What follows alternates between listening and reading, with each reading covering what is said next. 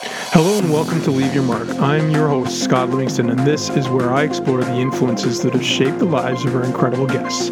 These are the stories of lives worth talking about. Follow me on Twitter at BuiltByScott and Instagram at King O'Pain, or link up with me on my Facebook fan page, Scott G. Livingston. My goal is to empower and inspire a community of people who take every opportunity to live a high-performing life. Before I get started on today's podcast, I want to take a moment to connect you with my sponsor, ReconditioningHQ.com. Reconditioning is about helping you capture the power of therapeutic practice and performance practice in one integrated system. More and more today, reconditioning professionals are becoming sought after in human performance environments everywhere. The R-Pro series is a 4-step process to becoming a reconditioning professional. The first 2 are completely online, so you can get started immediately from the comfort of your own home. R1 Foundations is about you learning the building blocks of assessing and improving functional movement. R2 Designs is empowering the process even further, so you can assess and improve any human movement and integrate your work into performance programming.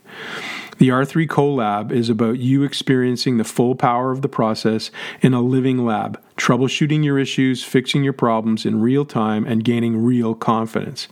The R4 Mentorship is about exposing your knowledge, refining your approach, and learning through a powerful feedback process so you can be the reconditioning professional everyone wants to work with.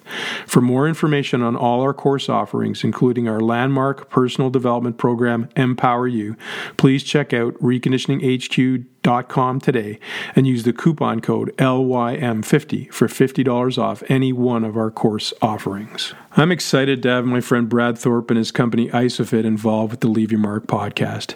His mission is the same as mine, helping human beings live better lives. He doesn't want to see you let an injury force your retirement from the sport or activity you love. For decades, physiotherapists, athletic therapists, and chiropractors have recommended isometric strength training to help speed up rehabilitation from injury and included it in return to sport protocols. I know I use it often in my own reconditioning process. Whether your goal is performance enhancement, injury prevention, or injury recovery, the all-new ISOFIT MSK takes athletes from the therapy room to the podium. To learn more, visit www.isofit, that's isofit with a PHIT, MSK.ca, and remember to use the discount code LEAVEYOURMARK, 3 separate words, to save $500 off your ISOFIT MSK purchase. I want to thank Greg Lawler and Matrix Fitness for being a long-standing sponsor of the Leave Your Mark podcast. Matrix is indeed leaving a mark on the fitness and performance industry today. In the last 20 years, Matrix has become a global brand that employs over 7,000 people worldwide and delivers over 500 products catering to the medical, fitness, and athletic performance markets. Matrix has a wide range of programming solutions, and they are dedicated to creating deeper partnerships with their customers everywhere. Matrix has many ways of making a relationship work for you, the customer, and offers rental and various financial incentives to assist the financial constraints of adding premium equipment during this time of inconsistent revenue. For more information and free consultation, go to teamupwithmatrix.com/CA. That's teamupwithmatrix.com/CA today. Hello and welcome to Leave Your Mark. This is Scott Livingston, and today I am pleased to be speaking with an old university friend, John McDonald. Johnny has spent the last 25 plus years as a stuntman in the film industry. I met John as a linebacker for the Concordia University football team many moons ago, and our paths never crossed after he left the school. We rediscovered each other on Facebook and rekindled a friendship. Johnny Mack was a hard-charging football player, intense and physical. It's no surprise to me that he made a career as a stuntman in the movies. Movies like The Incredible Hulk, X-Men, White House Down, Total Recall, Man of Steel, and the TV series like DC Legends of Tomorrow and Prison Break and 12 Monkeys are amongst the many credits of his career. I thought his story and the physical demands of the business and the balance of his macho career and his role as a father he cherishes deeply would be an interesting journey to discuss. I'm honored to have him on the show today. Welcome, Johnny Mack. Thank you, Scott. Yeah. How are you? I'm good. Yeah. I mean, this is my little media world that I sort of dove into the last three years or so. I tell the story to some people, and you probably would find it interesting, is when I was a kid, I wanted to be a broadcaster. I wanted to be Phil Donahue, if you remember back in the day. Oh, yes, yeah. and that was kind of or a radio DJ. And I actually applied to Algonquin College in Ottawa. My father basically said, you can't go to college, you got to get a university degree. And that's how I ended up at Concordia. And so slowly found my way to being a therapist and a strength coach, is where our paths crossed, and never really dove into the broadcasting thing that I like to do. So 3-4 years ago, I started this podcast, and it's a real passion of mine, and it gets me the opportunity to meet and talk to guys like you. So thanks for coming on. Oh, no, thanks for having me. I appreciate it. Yeah. So, for the listener, the reason why I wanted to have you on, other than just the selfish desire to reconnect and see you, is I think your story, most of the people who listen to my podcast are in the human performance industry, and you were an exceptional football player back in your day. I remember you, like I said, as a really intense guy who took the game seriously. Let's go back before that, because I probably didn't know your life story before you got in Concordia. But how does football begin to be a part of your life, and how does it sort of metamorphosize into you coming to Concordia and playing at Concordia?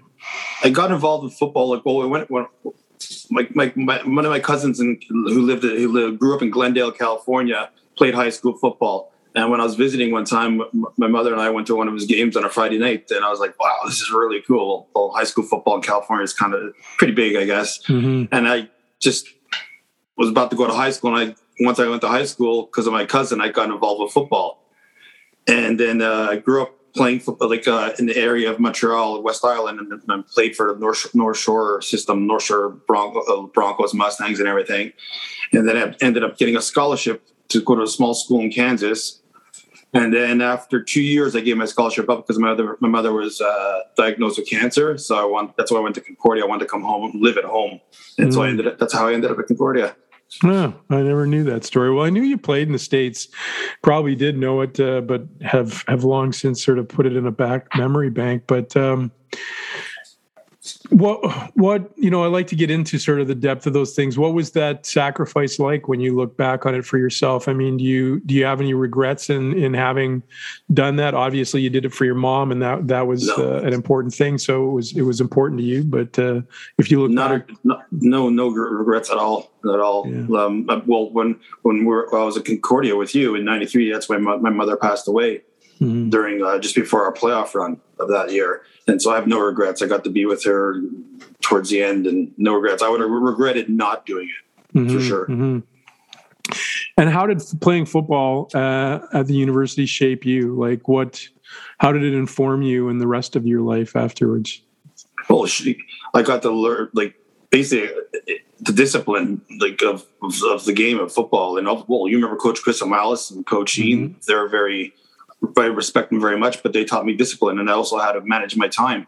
Playing football plus full course load plus family plus everything. So that's what it taught me for life. Mm-hmm. And sacrifice and discipline.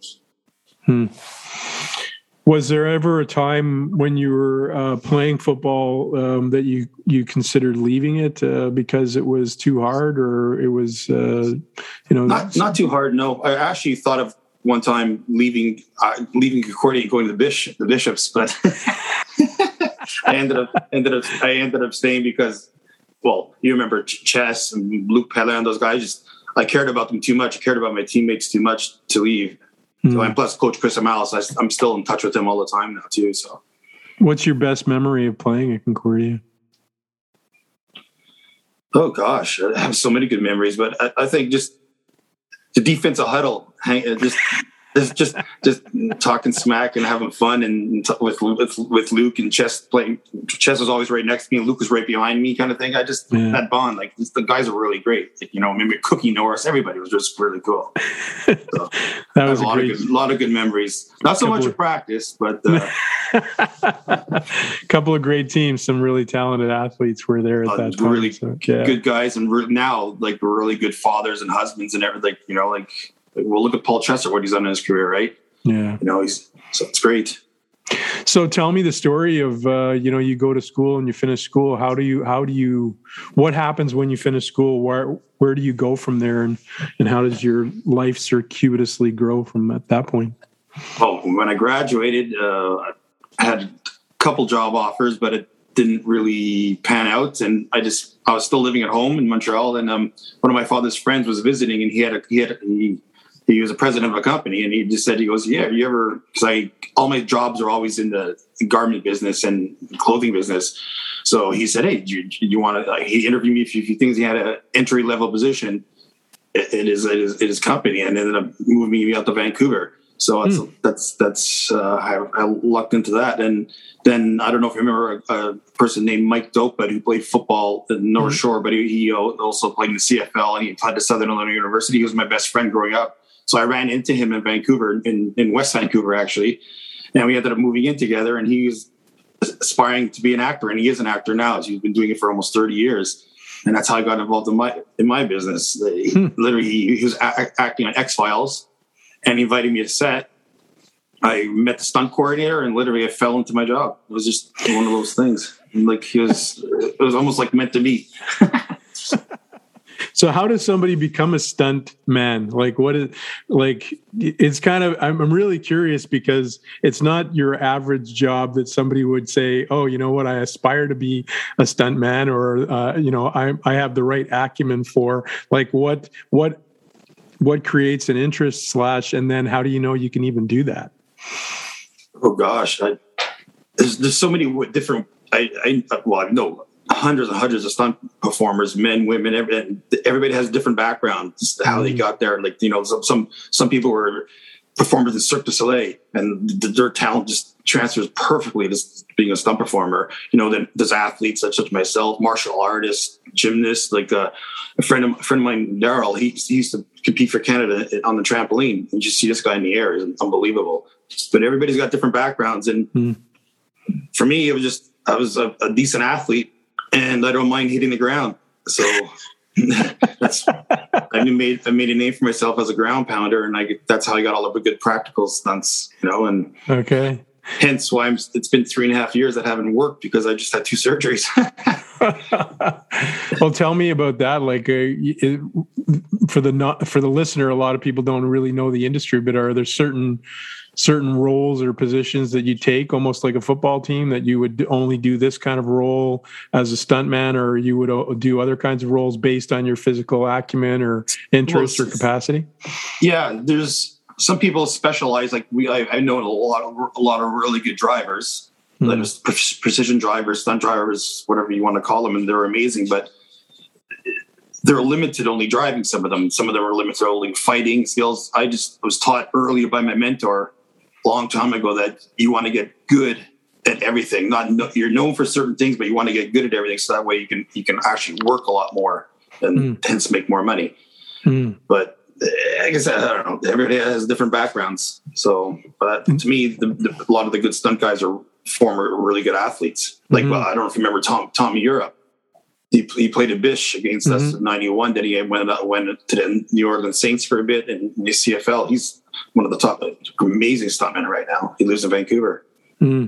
So how do you inform yourself to do things as you go along? Is it kind of like, we have this stunt, you have to do this, and so you go out and train yourself to do it? Like, how do you start to get the different acumens, say martial arts as an example, or driving? Do you go, okay, I'm going to take a course, I'm going to learn this, so this becomes an acumen? Yes, there's a lot of good courses in LA you take, and then also I had more veteran stunt guys also when I was living in Vancouver, that I'd go to Avis, rent a car, we'd go sliding it and learning how to do certain things with it. And you always have to learn, like in Tsawwassen is a part of Vancouver. I'd go learn gymnastics and everything from certain people. Like some guys that are really good fight guys show me how to do some fights. You're always learning. Even now, you have to learn. You always have to get better at your craft. Right? So you're always learning. You're always training. So what was the first job you had? What did you have to do? First job, it was just this very basic thing on a movie called Deep Rising. Just a sequence when the giant squid grabs the ship and all mayhem happens in a ballroom. Basically, just people doing high falls, like getting ratcheted out of the way. And I was just sitting in a bar, pretending to have a drink, and I just basically just throw myself to the ground, and that's basically it. Wow. And what is the most difficult one you've ever had to do? Oh God, it's sound funny being buried alive. Really? Wow. Yeah, I'm not a fan. I'm kind of claustrophobic, so it's kind of a mind over matter kind of thing. Basically, they put me in a box in the ground, put dirt all over my chest and everything, and wrap me in a tarp, and then put all the soil on top of my head. That was one that I didn't like the most. Being on fire, things like doing 40-foot falls, 50-foot falls. That stuff doesn't bother me. That bothered me. Has there ever been times when you gotta go, no, I'm not doing that, or that's impossible. That's insane. Well, a lot of times when a coordinator calls you to hire you, or now texting you like, hey, this is what it is. It's like things like driving a motorcycle. I can drive a motorcycle, but at certain high speeds and everything, I'm like, no, I'm not your guy. Like you turn. I'm one of those guys that I'll turn the work down, or I'll refer somebody else that's better than I am at it. Right. I think to me that's the professional thing to do, instead of some people take the job and don't perform properly. So you're a dad, and in this journey, are you still married now, or are you? No, I'm divorced. Okay, so you may not want to get deep into it, but it's up to you. But you get married, and then you have kids. Like, how does that all go down? And then how do you balance that, or not balance it, obviously, with the work that you're doing? Well, I got married in 2006, and my kids were born in 2008. I have twins, boy, girl, and once they were born, like all the corners, like, oh, you're going to turn these jobs down, turn these jobs. I still did all my same jobs and everything. The only thing is the travel. I'm one of the fortunate guys that I got to go like in different places in the world. And then for 3 years, I was living here in Toronto, but I was working in Vancouver on, like you mentioned, Legends of Tomorrow, a couple seasons, and right in the middle was Prison Break. That I was working in Vancouver and also Morocco. My kids said, Dad, we're tired of you flying back and forth. We miss you too much. And then I was helping coach my son's teams and stuff, and then missing some dance recitals my daughter was doing and stuff. So she said, we would rather you stay home and work. And so that's why I left Legends. And I was Dominic Purcell's personal stunt double, and he understood. He's a father. He's got 4 kids, and he's like, no problem. Like, I was tired of literally. Well, you worked in NHL. You traveled like crazy, right? Mm-hmm. I got tired of being on a plane, like on a Sunday night or Monday morning, and coming back on the red ice Fridays. I was just tired of it. Mm-hmm. So. Well, that sort of leads me into a lot of people. You asked me how was the NHL and stuff, and pro sports, or whether movies, etc. There's always what the person who watches it sees, which is the entertainment side of things, and there's the glitz and the glamour, and then the backside of it. There's always a heavy work burden that we all sort of manage. Tell the listener, what is a typical day in a stuntman's life, like in terms of the workload, in terms of what you're having to do, et cetera, in a movie set that maybe people don't actually understand? Well, every day's one, but my job is exciting. Every day's different. Right. It's always different. Sometimes you're sitting around for 10, 12 hours doing nothing. You're like, so when I go to work, I bring books, because you got to do something, or you're rehearsing things, but it's everything. Every day is different. Like I always say to people, it's 90% sitting around, or maybe 80% sitting around, 15% getting ready, preparing, and 5% of holy, here we go. It's kind of like, it's a good adrenaline rush. But when it's time to perform, it's time to perform. Yeah. And have you? I'm assuming you've hurt yourself a few times doing it, just like you did in football. Yep. Yeah. You just like in all sports and everything. And if you work injured, right? Right. Like I worked on a movie that I had a really good role doing. Like I was playing myself as a mercenary. And first week of shooting the movie, I had to do a car hit, and I had a cable attached to me. So once the car clips me, I get ratcheted out of the way. But my ratchet didn't fire a couple of times. So I shattered all my metacarpals in my hand. Oh, so I had to work the rest of the movie with my left hand totally broken. All the metacarpals are broken. A couple of fingers are broken. So and then the funny thing about it is the makeup artist would have to keep putting makeup on my hand because it was swelling and all the bruising and everything. And you'd see it, right? So I just had to suck up and then work. Yeah. And you're working with, the idols of people's worlds. Sometimes you mentioned Dom and Channing Tatum, I know you've worked with, et cetera. What do people maybe misunderstand sometimes about them that you start to learn about everybody in the industry? Like they're just human beings, just like the rest of us are, right? Exactly. Like 100%, you're 100% right. You work with professional athletes. Actors are just regular men and women, and 99.9% of them I've met are super, super nice and like just kind people, like just really nice people. Like Channing is one of the funniest dudes I've ever met and one of the most talented. Like he played University of Football in Virginia. Like he's so talented. Like like I told him, I go, hey, you should take a pay cut and become one of the top stuntmen. Really, like, he likes his money too much, I guess. I'll pass. Yeah, exactly. Well, on White House Down, he did every single fight sequence except for one, because he wasn't feeling well. He did one of them, like the one getting thrown around and everything. I did all that. He still wanted to do it, but he was sick, so he couldn't do it. Well, what defines that? What defines when you step in? You're working with Dom, as you said, or you're working with Channing or something. And is it a negotiation between the two of you? This is something I should do or I shouldn't do, and how does that work? It's mostly the stunt coordinator's call. Okay. And also it's production too. Like they have safety reps. Like, oh, he's not doing that. Like because he might get hurt. Because and then if the star gets hurt, production shuts down, then it becomes all about money also, right? So, but no, sometimes I want to do certain things. Yeah, go ahead and do it. But some things, like on White House Down, they did I forget how long, the fall through the skylight. Channing wanted to do it. Then he went up top. He goes, I ain't doing that. They're like, no, I'm doing it anyway. It's too dangerous for you to do it. Right? So but sometimes I work with Jackie Chan. He's better than all his stunt doubles. The man's amazing.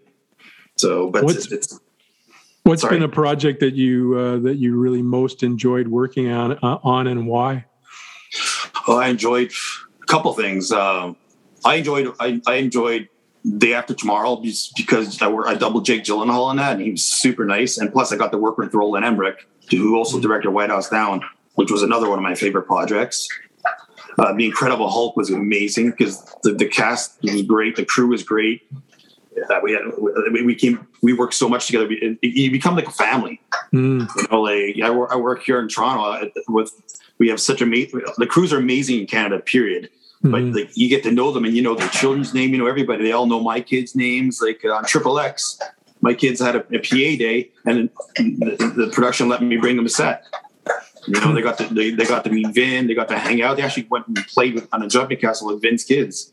It's stuff like this. It's nice. It's like a whole family because they're all working together, right, for this common goal, right? Like White House Down in Montreal.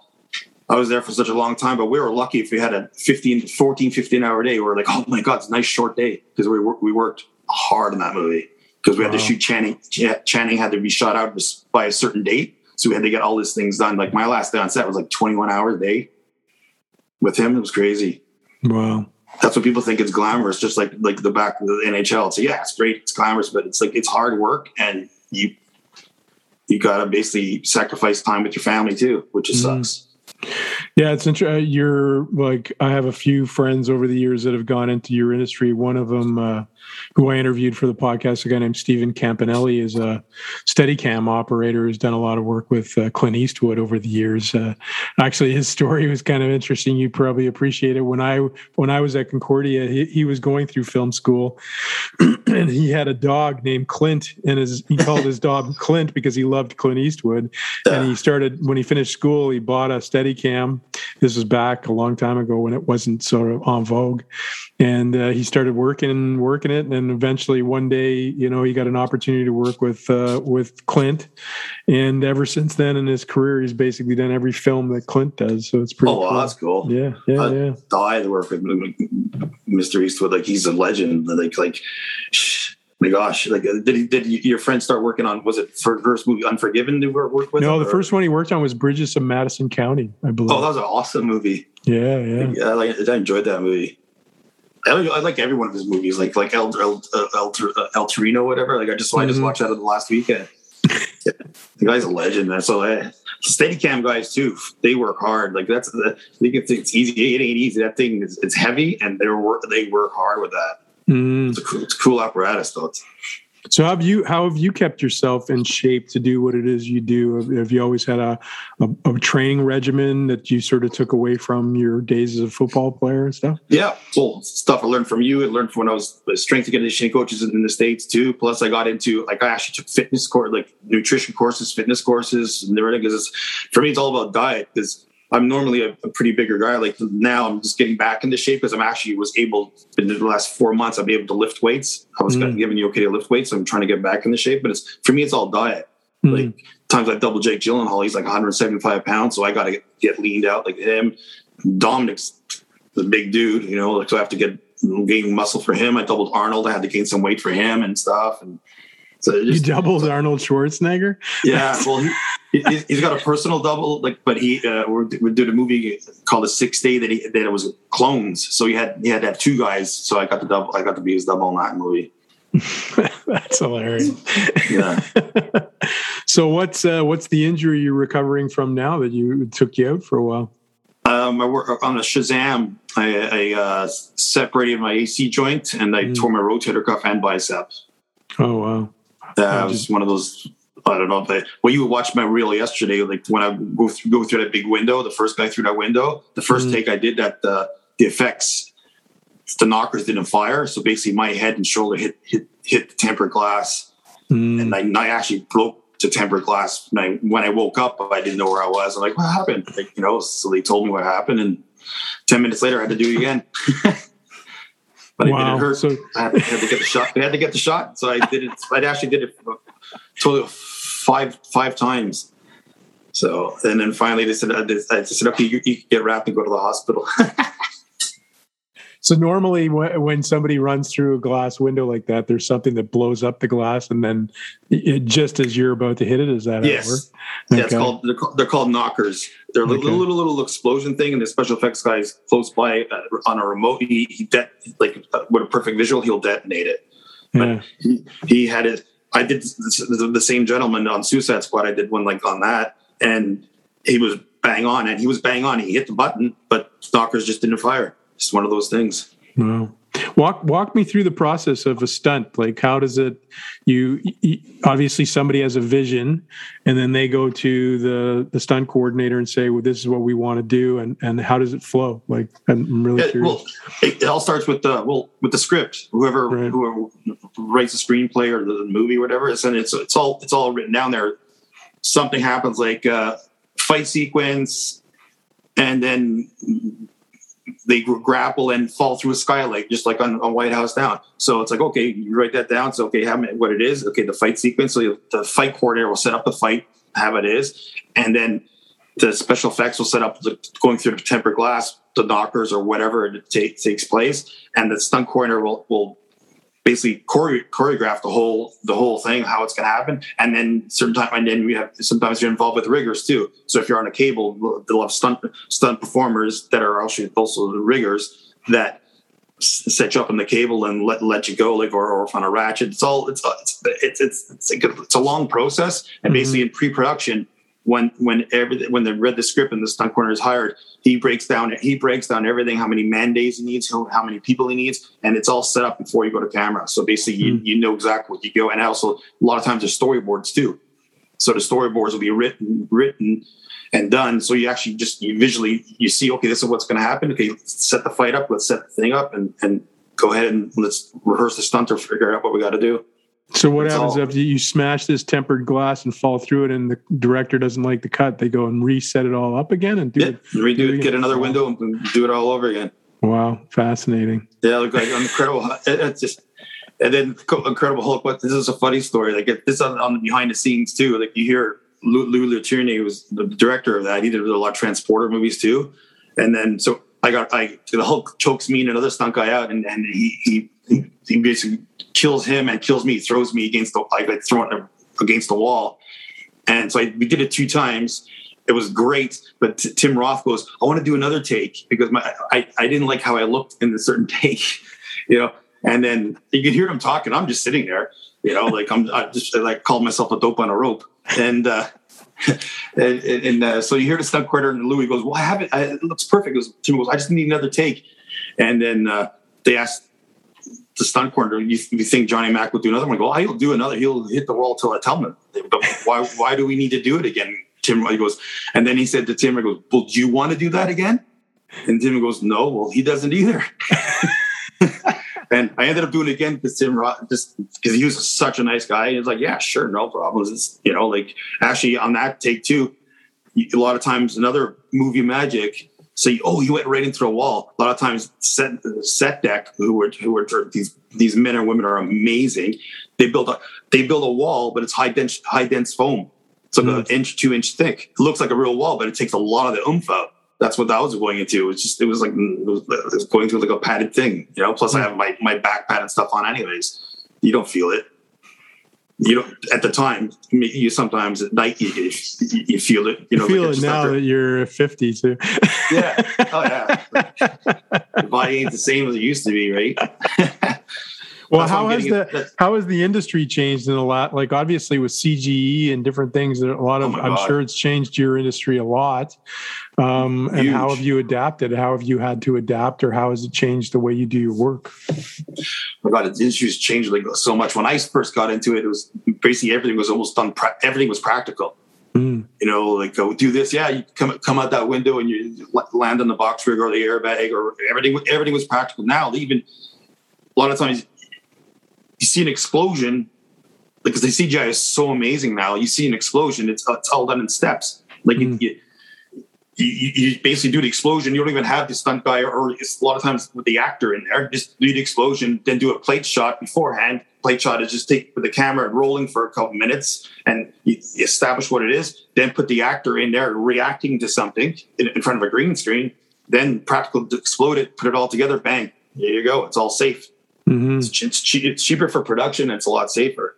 Mm-hmm. It sucks for guys like me and women and also the stunt women, because it cuts down our work. It also cuts down. We have a thing called the stunt adjustment. The danger of the stunt, you get paid accordingly, right? Add it to your day.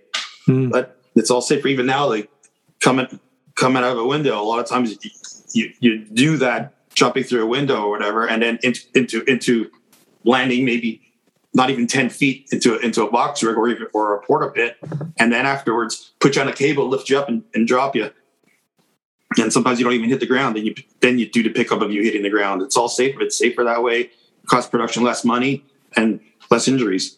Yeah, and less deaths, because sometimes people die on set. Wow.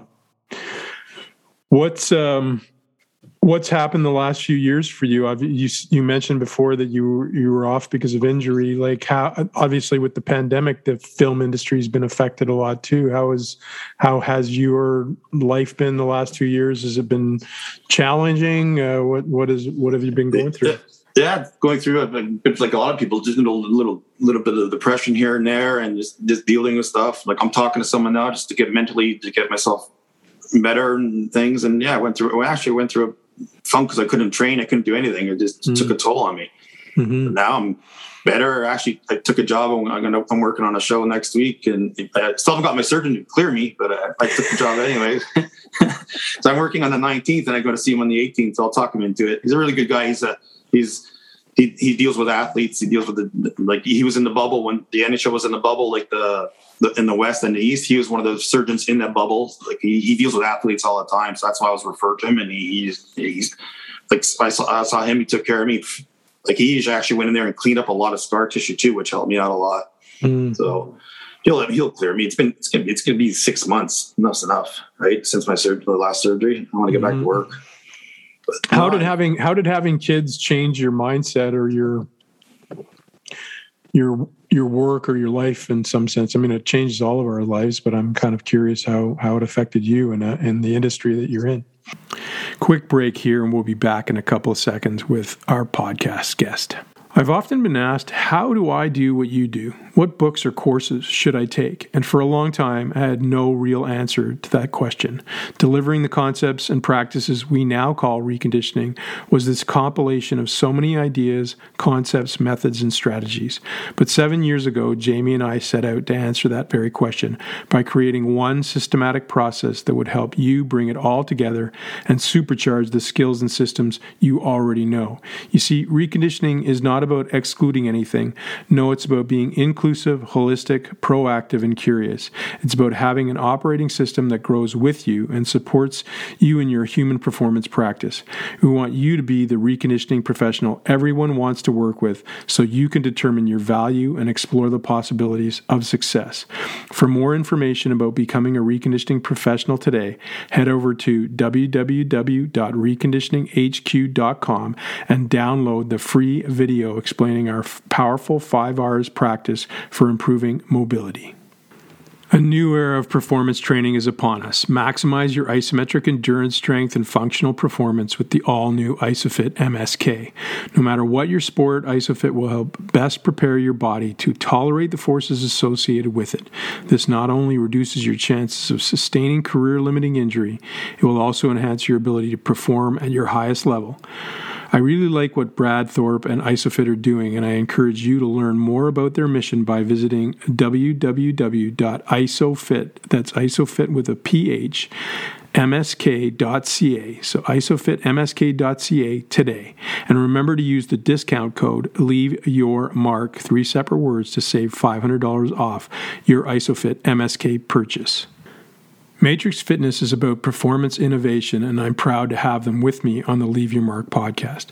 They recently named my good friend and awesome performance coach, Mark Fitzgerald, as their head of performance team, which is a bold statement for anyone who wants to know they're working with the best. Matrix has all kinds of interesting lines of equipment. The Matrix Glute Trainer addresses the discomfort, inefficiency, and danger of working with loaded barbell during hip thrusts.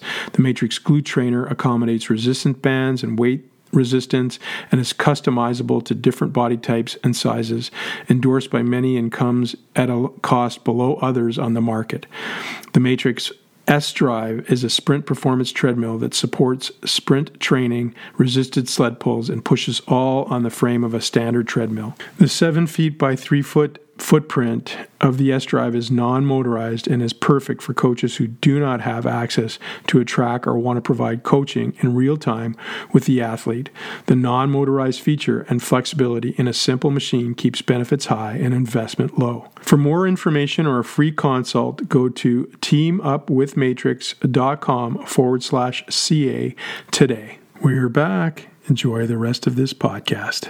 Well, made my life 100% better having 2 amazing kids. Like they're great.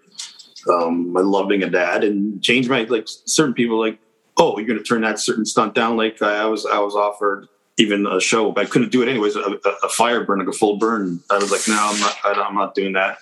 To hire the guys that are better at it. I mean, like, it's too much stuff can go wrong. Even now with the stunt gels that you put on you now, you can do a full burn on your skin. You don't even get affected with it now. Stuff's come around so much, but wow. certain things I won't do. Like, I'm not a best high fall guy anyways, but I won't do it. Like, I don't feel comfortable more than 7 stories anyways, but I'll still turn it down now. So I don't feel comfortable more than 7 stories. Yeah. Well, no, it's just so scary. It's a weird feeling. Like when you look up, you get up there like, holy cow. This sucks. Yeah. Like my first fall, I was working in Vancouver, and I was supposed to just do like a 10 coming out of a window. Like, and the director goes, "Oh, I wanted to come from up there." I was like, "Oh, okay," but it was only 40 feet. Then the director goes, he goes, "Well, how many of these have you done?" I go, "Including today, sir?" He goes, "Yeah." I go, "This will be my first one."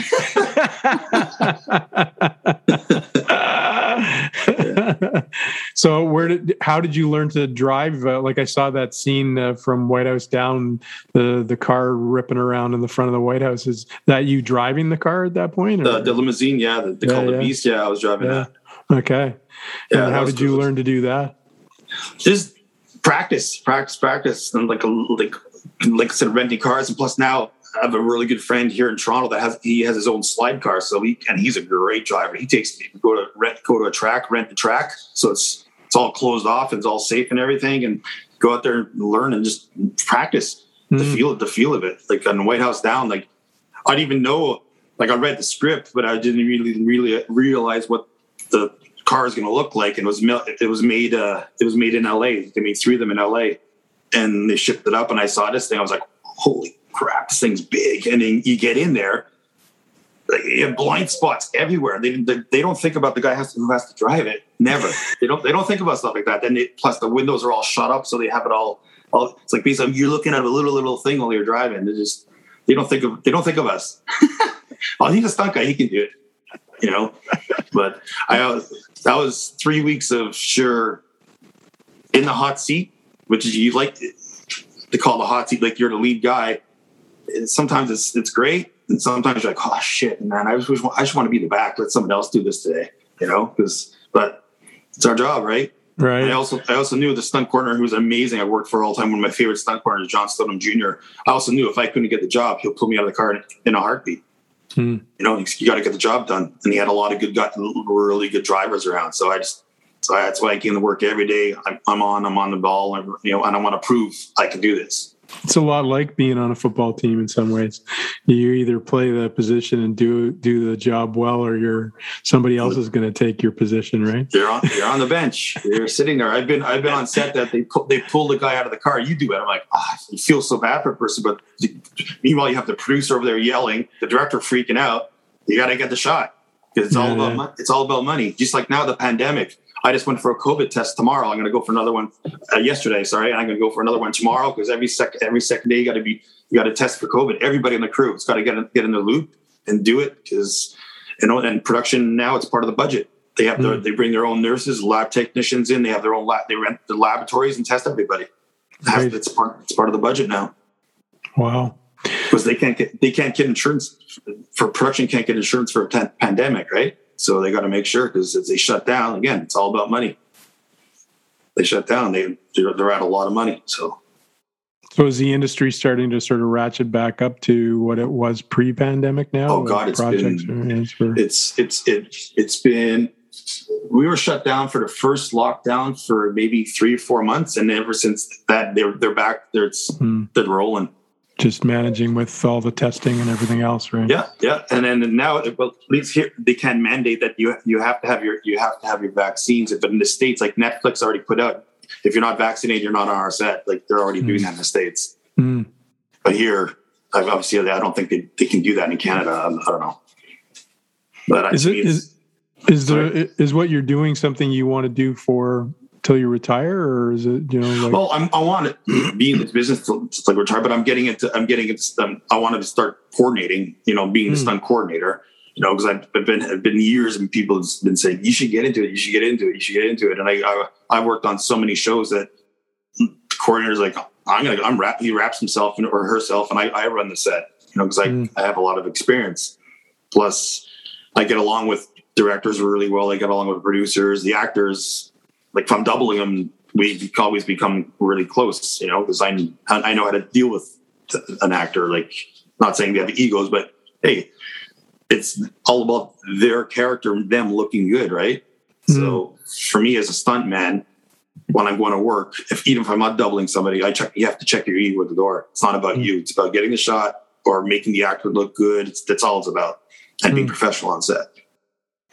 Yeah, tell me a little bit about that. So you get a role like you did with Dom on Prison Break. So, you know, how does that work? You get the job, and then you meet this guy, and now you sort of develop a relationship of, you know, you've got his back, and tell me a little bit about that, how that works. Like Dom, he always requests me to be his double, because we've been together for so long. But most of the time, like, say I'm just going to meet the actor, I just go, nice to meet you, introduce myself, and I always step away till we have to, unless we have to be on set to work. But I always let them come to me.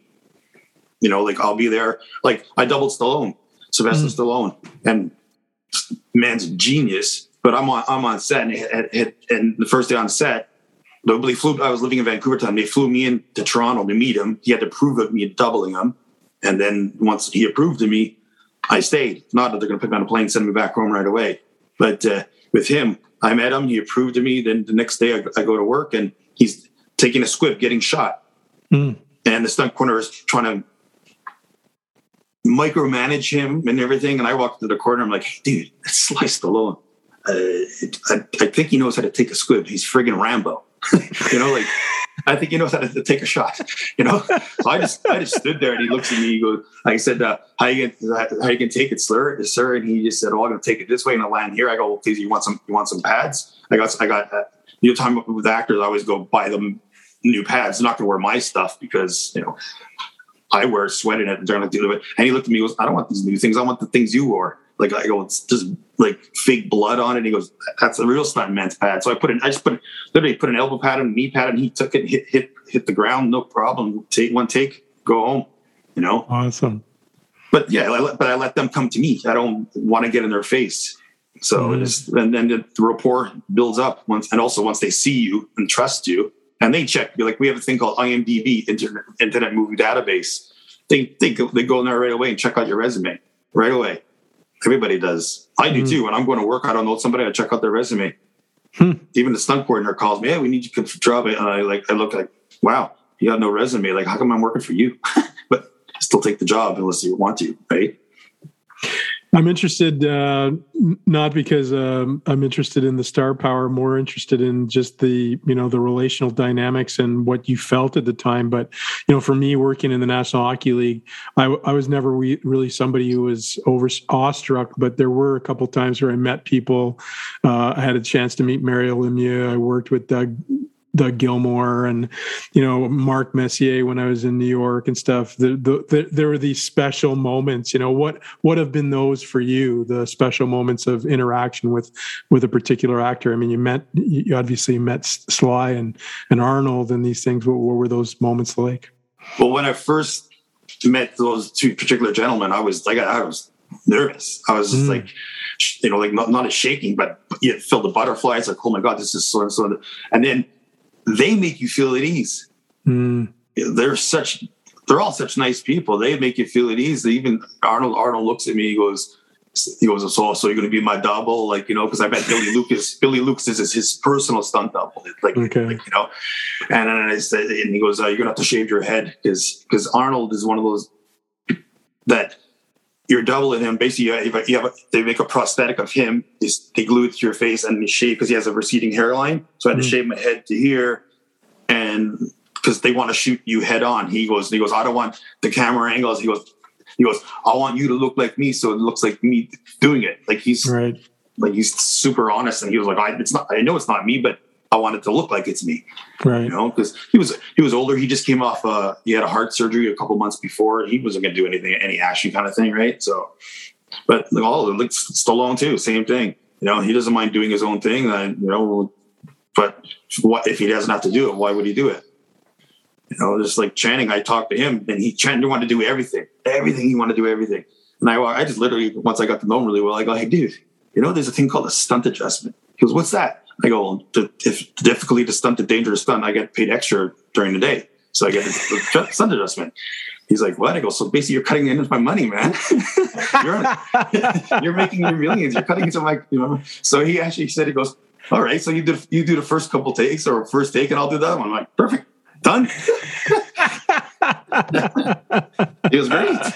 A lot of times you watch the movie, I'm like, don't even know because we've done the same thing. I go, was that me or him? Because I look just like him on camera. It was crazy. It's just we don't look like each other, like standing next to each other totally, but on camera, even Roland Emmerich, who's got an eye for everything, he goes, I can't tell which take was that Channing or Johnny's take. Couldn't tell. Wow.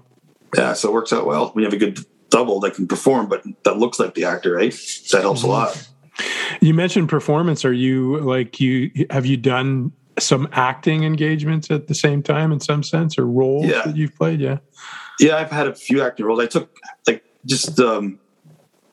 when I was living in Montreal, Vancouver, my mentor said, hey, it's a good thing. Like a lot of stunt guys can't act, or there's some guys who feel do you look stiff on camera, some people and stuff? He goes, you should take some acting classes to help yourself and give you comfort and learning how to do certain things. Plus, I did scene studying classes too. Like, read the scene, you break it down to learn what's going on and stuff. I took a lot of those. And yeah, I've had a lot of acting, really good acting roles, because I'm known as a good actor, not a good actor, but a good stunt man that can actually also act also.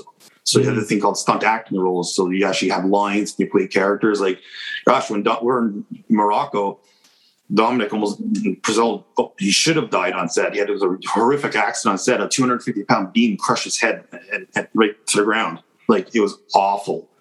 And the doctor who fixed him up, he was out of the hospital in a week. It's crazy.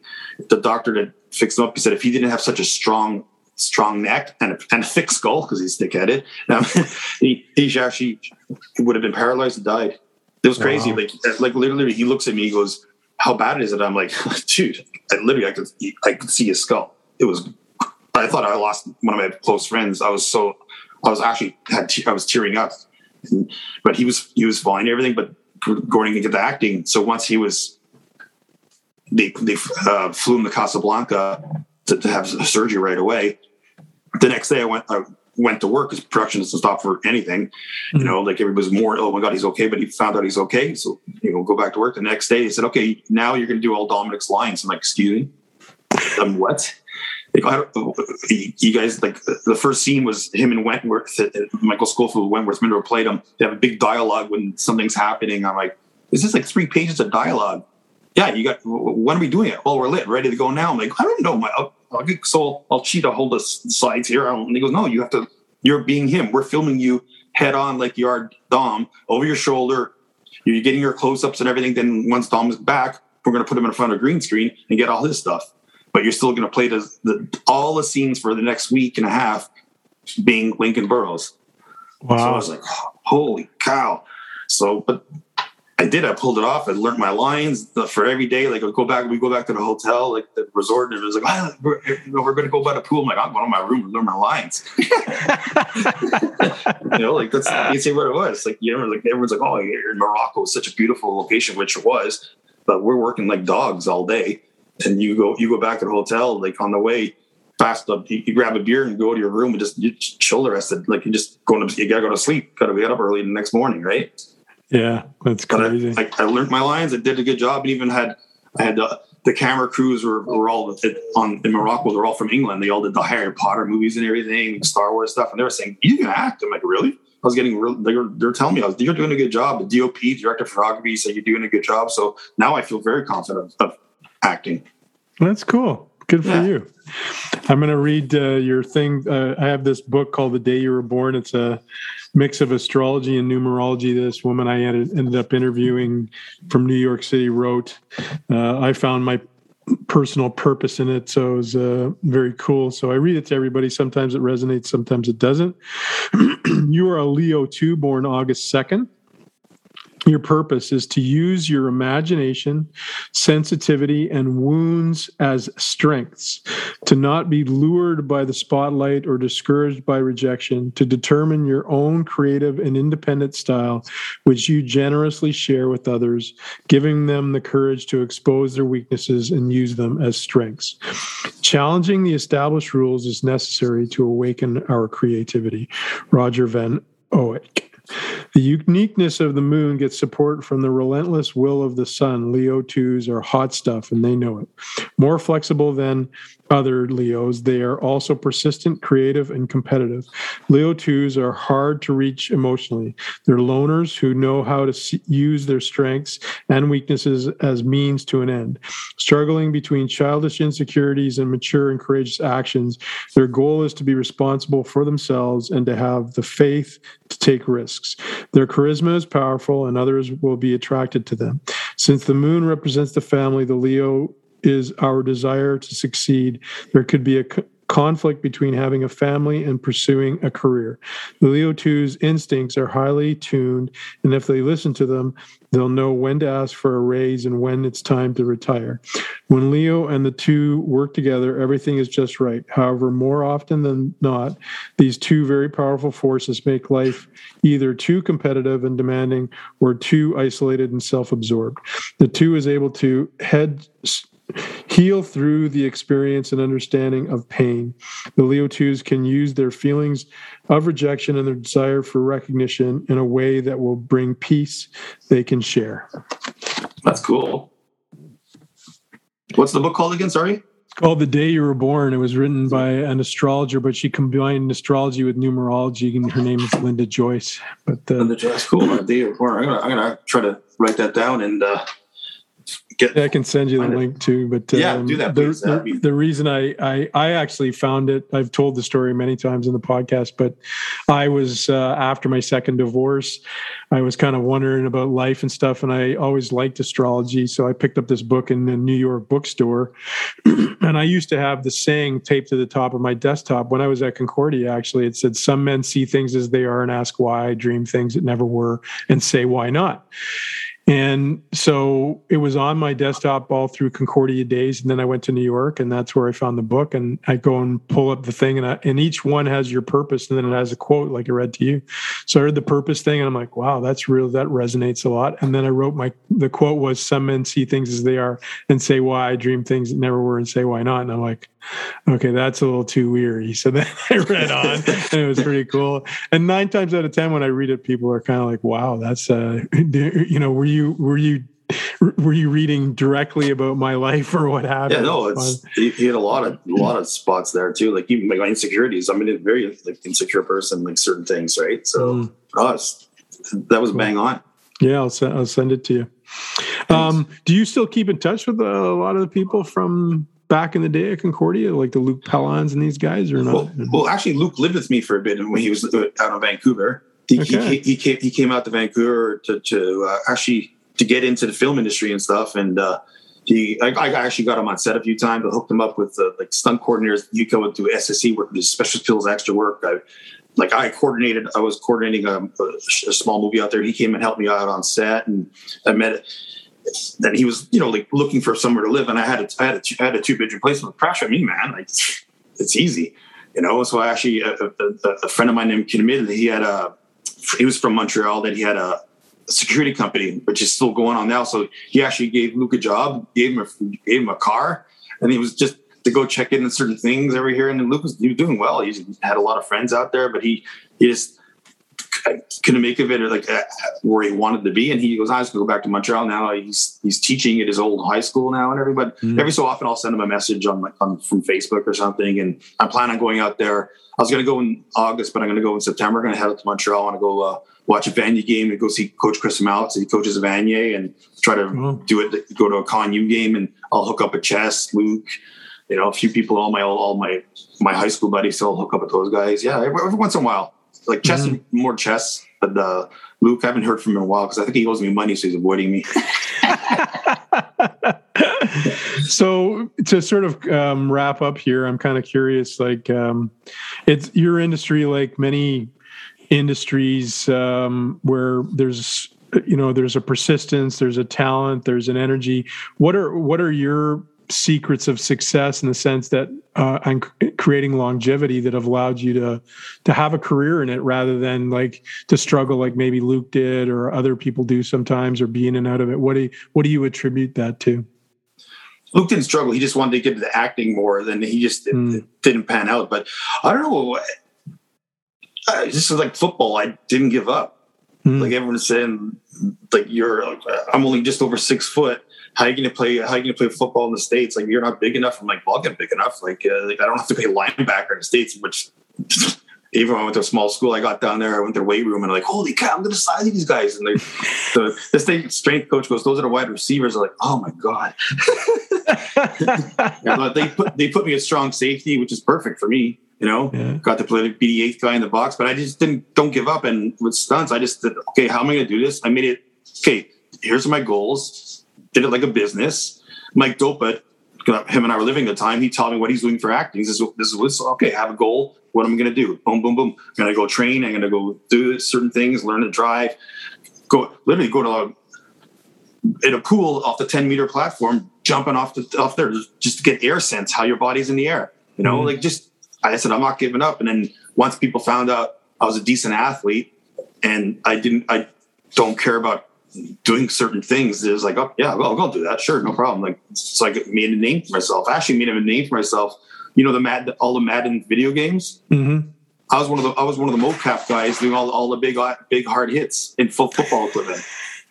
like I did it with John Ulmer, who was a stunt guy who played for the BC Lions. Tommy Europe was doing it with me. So Jamal Anderson would come and guest star as a running back doing his moves. I met Terrell Owens. Like, I had to be the cornerback covering Terrell Owens off the line. But we did some big hits, you know. So I got known, like, okay, he can hit the ground and he doesn't mind hitting. So that's why you just make a name for yourself. And once you do it, just keep doing it and going to work and knowing it's not about me. I'm just going there to do my job, to be polite, and to be able to go home afterwards, not hurt. And to, just because I try to teach a lot of the new stunt guys, man, I could be replaced within a millisecond any single day. You know, we're a dime a dozen, right? So you do a bad job, you have a bad day, but you're an asshole, you're rude to people, you're done. You know, you just got to be a nice guy, have fun. You know, like, you just enjoy yourself. Like I said, I go on set, I know everybody, I talk to everybody. They're like, hey, Johnny Mac's back. You know, stuff like that. It's fun. You're there I'm there to play. So that's basically what I'm doing. To be safe, it's like I said to people, I'm playing cowboys and robbers, man. Cowboys and Indians, like, whatever you want to call it, cops and robbers. That's what I'm doing for a living.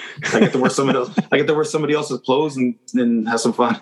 You know, they always dress you in nice clothes too. It's hilarious. Like with Stallone, was double him. He has a deal with Hugo Boss and certain things that we had these Gucci shoes that we had to wear. And I'm like, these are the most uncomfortable things. How am I supposed to run in? I had to run in the big explosion scene. How am I going to? He goes, I don't care that they're paying, put it in the show. You got to wear it. You know, like, it's crazy what they do. I'm like, you're not going to see my feet, you know, kind of thing. But you got to, you know. But no, like I said, I'm just very lucky. I persevered. I lucked out. A lot of it is luck and knowing the right people too, that believe in me, that believed in me. So it gave me the chance to do it. You just need that chance. What's the, gift you hope to give to your children as you go forward? What do you hope your influence is on them in their lives? Oh gosh, I just want them to know that and feel that they're loved, really, and to know that their dad, no matter what, will always have their back forever. I will do anything for my children, ever, anything, and then unconditional love. That's that simple. Like, and I know when they look at me, they're 12 going on to 13. My daughter is 12 going on to 17. Like, she's a mature young lady. Like, she's just, oh my God, you're not a kid anymore. Like, it's like, oh my God, and she likes to hang out with her mom a lot now, which is fine by me because, like, the stuff. But when they look at me, I know they love me. It's, awesome. You get that feeling. Yeah, I'm lucky to be a dad. It's my favorite thing in the world is being a dad. Mine just turned 13, so I'm into the. Oh, you know this exact feeling. Yeah, November 3rd they turned 13. It's like, oh my gosh. my son just broke his cobalt toes a couple weeks ago, so he's got one of those walking boots on. But he's still on the trampoline having fun. Yeah, yours are fraternal twins, correct? You said. Yes. Yeah. Okay. Cool. Wow. How's that as fraternal? Are they, like frick and frack as brother and sister? Or are they tough on each other? Oh my God, they know how to push each other's buttons. It's like, God.